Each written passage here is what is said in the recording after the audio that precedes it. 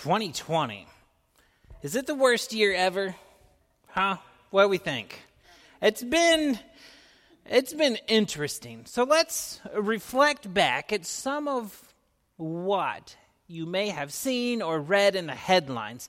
So in no specific order, the year 2020 has given us the death of Kobe Bryant. Pandemic has spread around the world. Riots throughout the United States. Murder hornets appeared and seemingly disappeared. Earthquakes rocked Mexico City and Puerto Rico. The United Kingdom left the European Union. Locusts swarmed Asia. Did you know that? They had a problem with locusts and they killed them by the millions. COVID-19 was in 2020. I don't know if you remember that one. There was a wildfire in Australia, killed a billion animals, they estimate. Ebola was back in Africa. There were radiation leaks in Russia. There's volcano sharks. We have the Tiger King saga. And the election. 2020 has really brought a lot to us, seemingly making it the worst year ever. I remind you of these things. Some are kind of funny. I mean, murder hornets, Tiger King, I don't know. 2020 was out there. But I remind you of these in our world's recent history, not to point a finger at you and tell you that wearing a mask is not all that bad, but I'm trying to create a little perspective. What are we focusing on? Are we focusing on all of the events going on around us and feeling dread and weariness creeping in? Are we experiencing 2020 and letting that fear begin to control us? I remind you of all of these things that have happened to people, to us, to encourage you that time will pass and things will go back to normal, whatever that may be. And I want to point you away from the world and point you towards something much better. So let me ask you a question. Have you ever ran? I mean, I know you have as a kid, like playing games and at recess in your backyard. There's some like Joe who loves to run long distances, and I think that's a little crazy. But have you ever ran? Anybody? Have you ever seen someone run and you're like, what are you thinking? Have you ever seen someone running when it's like negative 50 degrees outside and they're out there in shorts and you're like, dude, You know, there's a group of people, we call them marathon runners. They train to run long distances for whatever reason. And they train to run more than 26 miles. 26 miles is from this church building to the south side of Garrett. That's a long way to run. I don't want to do it. I don't think so, no. But there is a man who loves to run, and he set the unofficial world record for running a marathon. And his time, believe it or not, was 1 hour, 59 minutes, and 40 seconds. I can't imagine running for 2 hours straight, let alone running 26 miles in 2 hours. That's an average of 13 miles an hour. So for comparison, according to Runner's World magazine, the average human being can run a mile in 10 minutes and 48 seconds. And I have a little video for us to watch to show what the comparison is between me and this guy. His name is, I turned my page. His name is Eliud Kipchoge. He's from Kenya. He set the world record. Let's take a look at what he and I would look like, me being a regular person.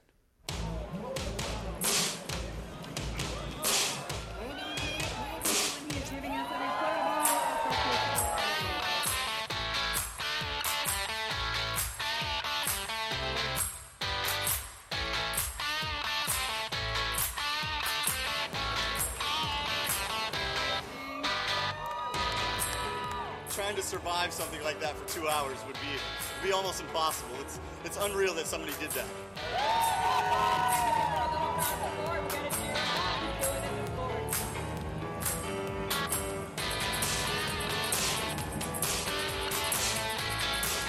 It's right up there with your big sprint, except towards the end, you're on that treadmill or that rolling belt. There's no stopping, so you have to keep going. There's no way you can just bail, give up on yourself. I'm still sweating. Heart rate's still pounding. I've probably been off of it for like 2 or 3 minutes now.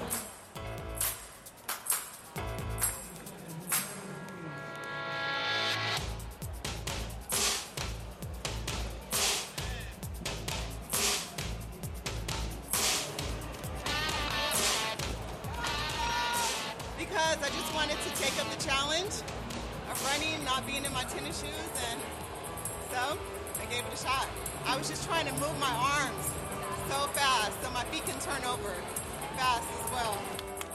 That was a lot of hard work, so I can't imagine the type of practice that you put in to get that done. The guy 2 people before me fell, and I was worried that was actually going to happen to me.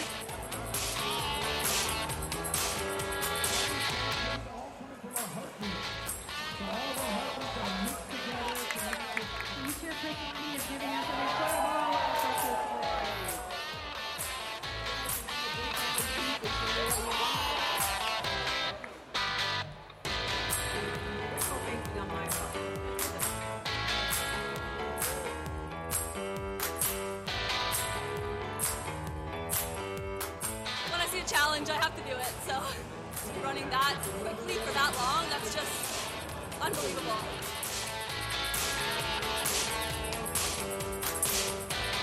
I think a lot of people could do it. They just have to get in the right mindset. I can only do it for an 800. I can't do it for a mile at all. That'd be really hard.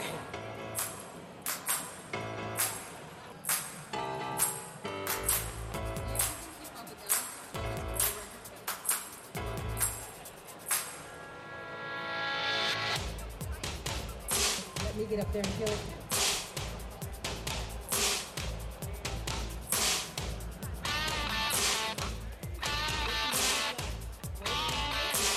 All right. So this guy, Eliud, he ran an average of 4 minutes and 38 seconds per mile. We just saw people trying to do that, and most of them said hello to the treadmill with their face. I would be up there with him. I will readily admit that. But when he accomplished this, when Eliud, however you say his last name, did it, he trained for it for a long time. And when he did it, he had a team of 41 pace setters run with him. These 41 people took turns running to keep Eliud going at his pace. I would not be part of that 41 at all. But he couldn't do it on his own. They kept him going. And in long-distance running, there's a phenomenon known as a dopamine dip. And there's this chemical in our brain that just slows production, and the runner loses all their motivation, and they just want to give up and quit.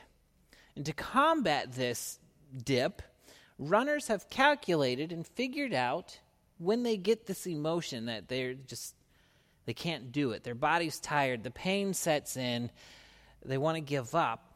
And so they have started placing friends and family members on the race course at these locations, and they start cheering them on and clapping and hooting and hollering. And all of a sudden, the runner, they can do it. The chemical fires back in, and they can keep going at Eliud's pace, which is crazy. But it's pretty cool how God created our bodies. And we're the same way as these runners with our spiritual lives. In Hebrews, we have this passage of Scripture, and it reads, "A huge cloud of witnesses is all around us. So let us throw off everything that stands in our way. Let us throw off any sin that holds on to us tightly. let us keep running the race marked out for us. Let us keep looking to Jesus. He is the author of faith. He also makes it perfect. He paid no attention to the shame of the cross. He suffered there because of the joy he was looking forward to. Then he sat down at the right hand of the throne of God. He put up with the attacks from sinners. So think about him, and then you won't get tired. You won't lose hope. In our lives, there are times when we are running along and everything just seems like it couldn't get any better. And then something happens. Maybe something really minor, like a flat tire. You lock your keys in the car. Maybe a child has a rough couple of days with their attitude. Maybe you're just too tired to wake up, to pray, or to read your Bible before your day begins. This is nothing serious. Nothing really bad has happened, but it's enough to throw you off. You begin to waver just a little in your life, in your faith life. And you notice you feel different, but you continue with your daily routine, and then someone will come and offer you something. It could be a cup of coffee. It could be to watch your kids. It could be anything. They pass on a passage of Scripture, and it lifts you. That spiritual dopamine kicks back in, and suddenly you're not low anymore. You remember where your focus should be, and not on yourself, but on Christ. Our faith dopamine, it really starts to kick back in, and we're ready to continue running the race that Scripture says is laid out before us. And it's interesting that the verses say, even before we should run with perseverance, which is to not give up, we should throw off everything that hinders us and the sin that so easily entangles us. Why would the Scripture say that? Why would the writer put that in there? So let's look back at our runner. Remember the video we watched? There were people trying to run. A lot of them had on ripped jeans, no shoes, socks, flip-flops, tight clothes. They were not prepared to run correctly. I remember the picture of Eliud. It showed him at the end. He was wearing performance running shoes. He was wearing a running jersey and shorts, and he had a shaved head. He cast off everything that would hinder him or slow him down or prevent him from running the race. What does that mean for us? What do I have to cast off, or you have to cast off? Perhaps a better question would be, what is preventing us from doing the things we know we need to do? Maybe it's our schedules.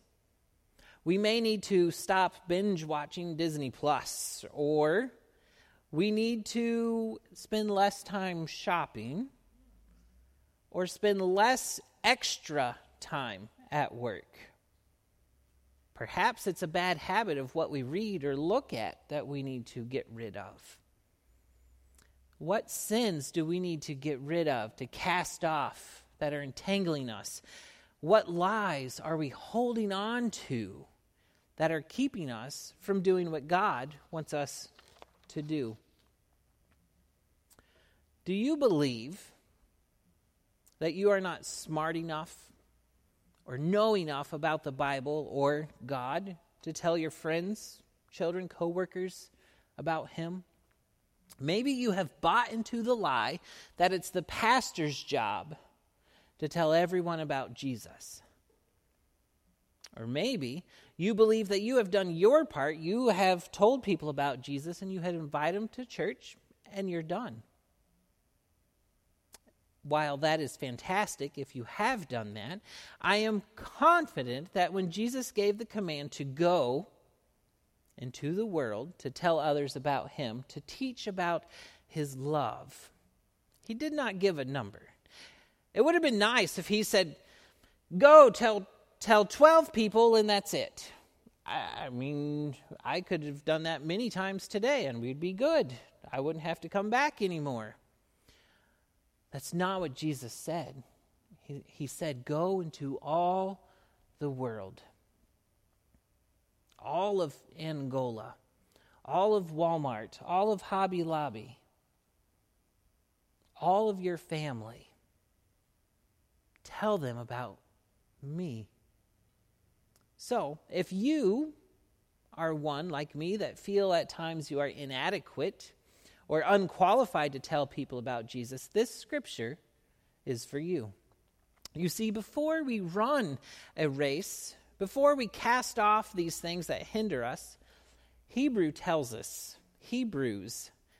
us, we are surrounded by such a cloud of witnesses. That's how our passage started out today. Right from the beginning of our faith life, we are not alone. It says, do you see what this means? All these pioneers who blazed the way, all these veterans are cheering us on.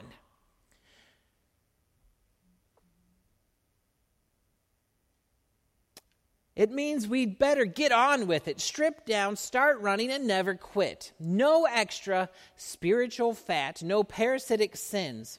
Keep your eyes on Jesus, who both began and finished the race we are running. This great crowd, the pioneers who blazed the way, or these veterans, they are cheering us on. Remember our runner. Think about him nearing the finish line after running for 2 hours. His body is exhausted. His muscles ache. He just wants to be done. He wants to stop.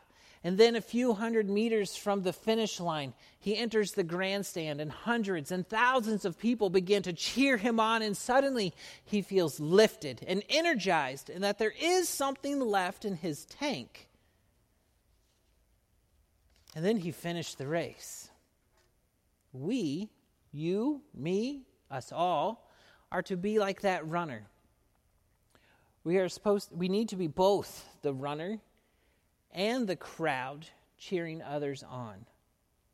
We need to run our faith race with confidence that not only are our friends and families cheering us on to finish the race we've started, but we can take confidence and know that Jesus himself began and finished this race. And he, Jesus, is cheering you on, giving us the strength and encouragement that we need to not only finish the race, but to cross the finish line with our arms held high, proclaiming the victory. Scripture tells us what Jesus endured to be able to be our help. In verse 3 of this passage, we read, Jesus put up with attacks from sinners. In verse 2, it says, he paid no attention to the shame of the cross. He suffered there.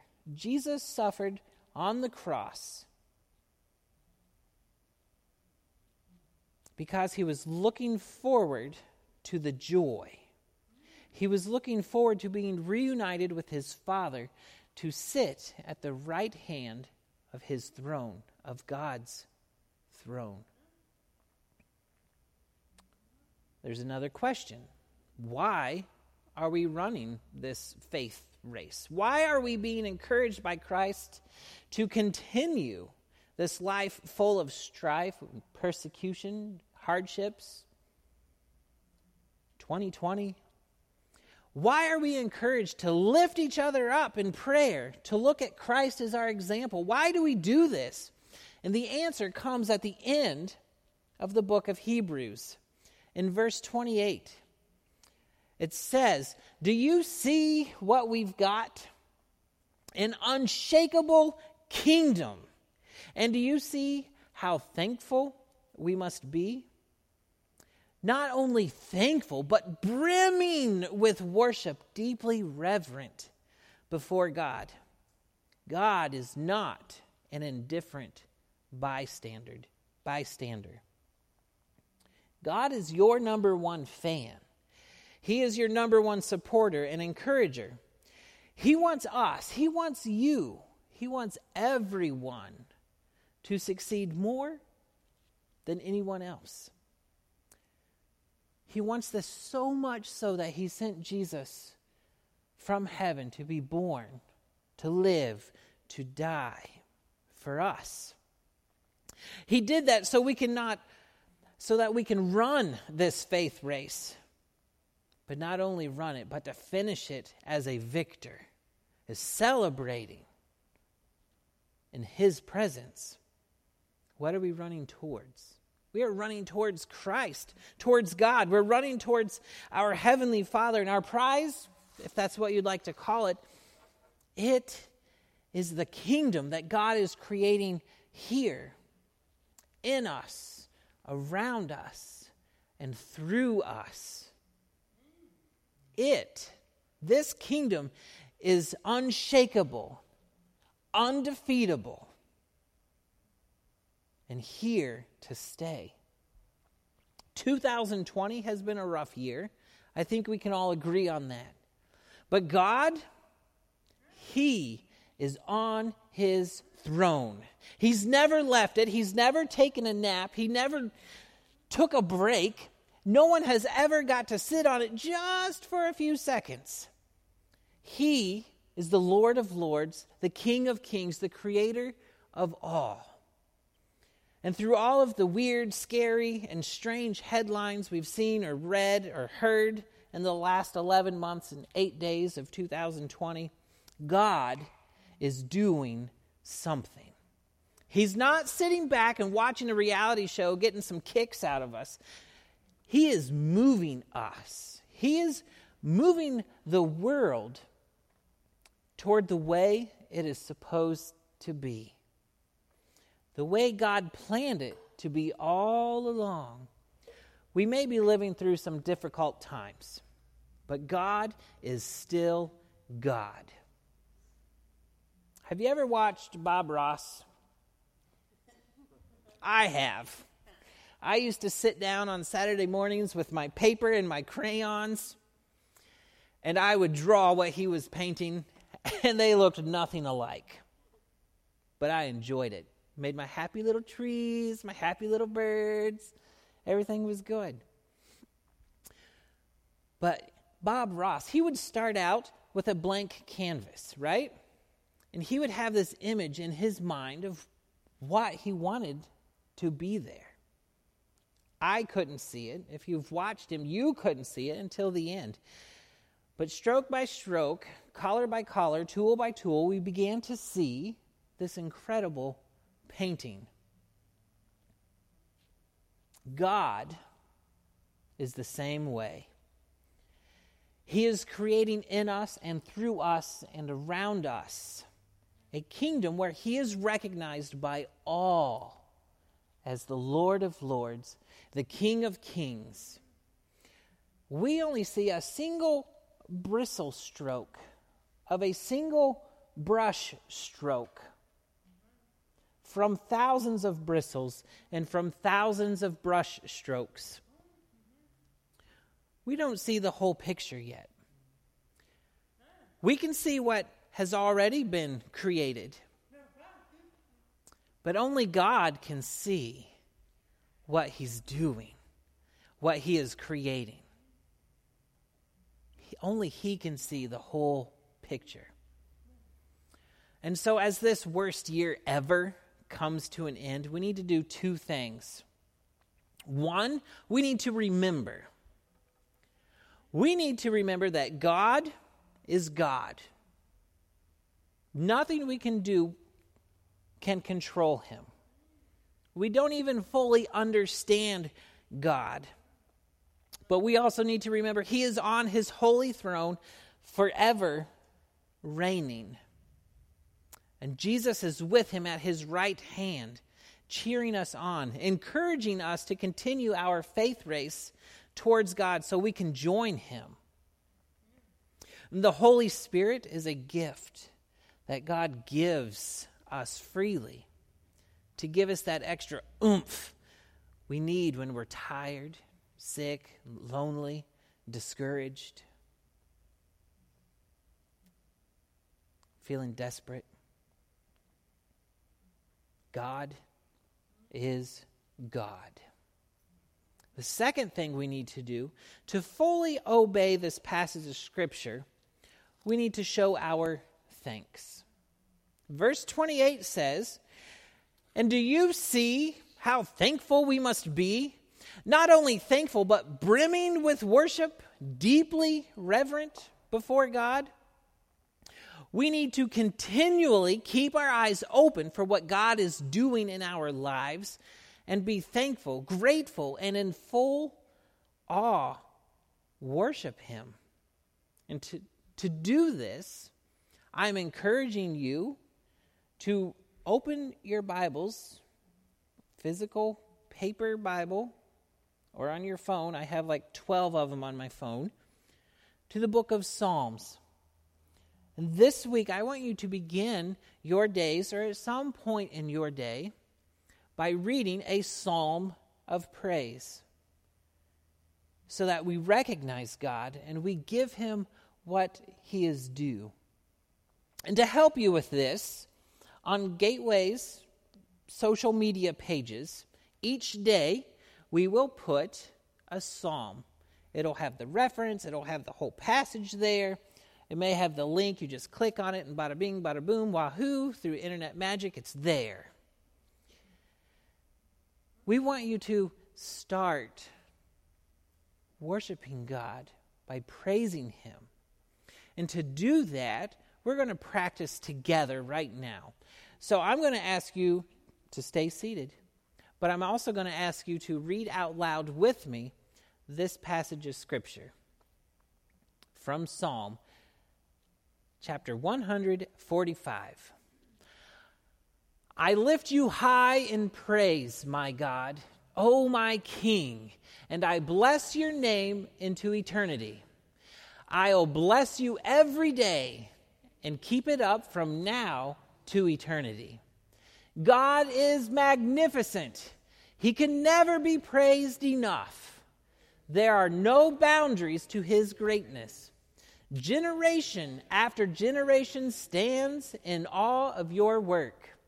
Each one tells stories of your mighty acts. Your beauty and splendor have everyone talking. I compose songs on your wonders. Your marvelous doings are headline news. I could write a book full of details of your greatness. The fame of your goodness spreads across the country. Your righteousness on everyone's lips. God is all mercy and grace, not quick to anger, is rich in love. God is good to one and all. Everything he does is suffused with grace. Creatures applaud you, God. Your holy people bless you. They talk about the glories of your rule. They exclaim over your splendor, letting the world know of your power for good, the lavish splendor of your kingdom. Your kingdom is a kingdom eternal. You never get voted out of office. God always does what he says and is gracious in everything he does. God gives a hand to those down on their luck, gives a fresh start to those ready to quit. All eyes are on you expectant. You give them their meals on time. Generous to a fault, you lavish your favor on all creatures. Everything God does is right. The trademark on all his works is love. God's there, listening for all who pray and mean it. He does what's best for those who fear him, hears them call out, and saves them. God sticks by all who love him, but it's all over for those who don't. My mouth is filled with God's praise. Let everything living bless him. Bless his holy name from now to eternity. Those are fantastic words, just praising God. There's going to be passages similar to that one we're going to put out there. I just want you to read them. Read them out loud. Read them to yourself. But I want you to own them. I want you to mean them. 2020 has been an unusual year with all of its happenings. But one thing has not changed, nor ever will. That is God reigns supreme. He always will. Nothing surprises him. He will reign forever and ever, and he is worthy of our praise, and we need to offer it to him. We need to praise him as often as we breathe, because he is worthy. Let's pray. Heavenly Father, we thank you for being who you are. An eternal, unchanging God who loves us so much that you have given us everything we need to be with you. You are a God that loves us so much you sent your Son to be our sacrifice so we can call you Father, Daddy. You love us so much that Jesus came and ran the same race we are running right now. And we thank you for being our number one supporter, for being our strength when we are weak, for giving us a helper, the Holy Spirit, to help us when we stumble and to help us to overcome the things that cause us to stumble. Daddy, we thank you for creating a kingdom, your unshakable, undefeatable kingdom in us, around us, and through us. We ask you to continue to build in us so we are more like Christ every day. Help us to see things in our life that we need to cast off, to get rid of, so we can run our faith race. We want to run this race, not to give up near the end, but to finish with our arms stretched high and celebrating and worshiping you.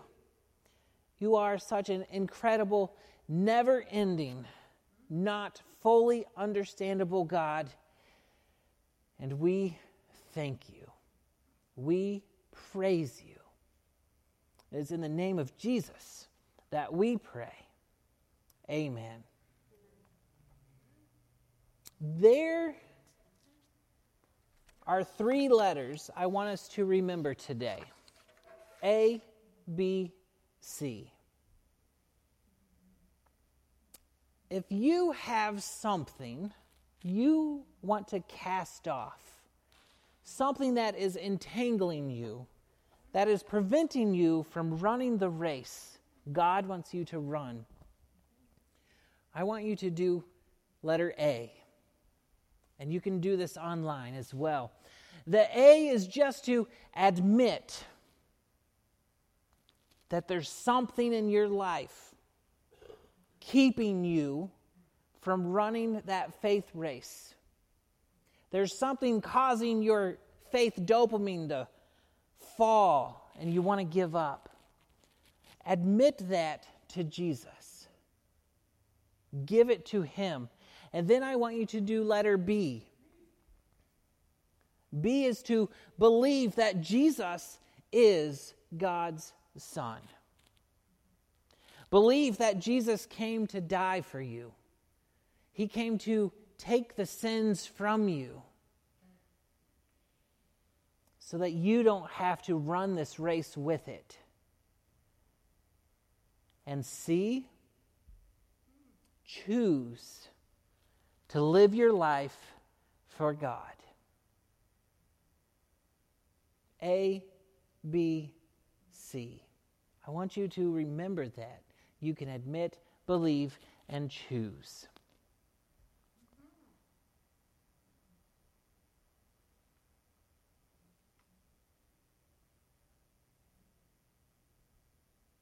God, there's people that have stuff in their life. I want you to take it from us. Take it from us so that we can run the race you have for us. Remind us of ABC whenever you point something out in our lives that keep us from being close to you, that keep us from celebrating the victory at the end of our race. Take what we have to admit and fill it with more of your love. Amen. In the back of our sanctuary, we have our little box to collect our tithes and offerings in. We also can accept those through the app, the Church Center app, or through texting, or through our webpage. I want you all to have a God-filled, super blessed week. I'm praying for you, and I love you all. I want you to go and praise Him. I'll see you later. You can go.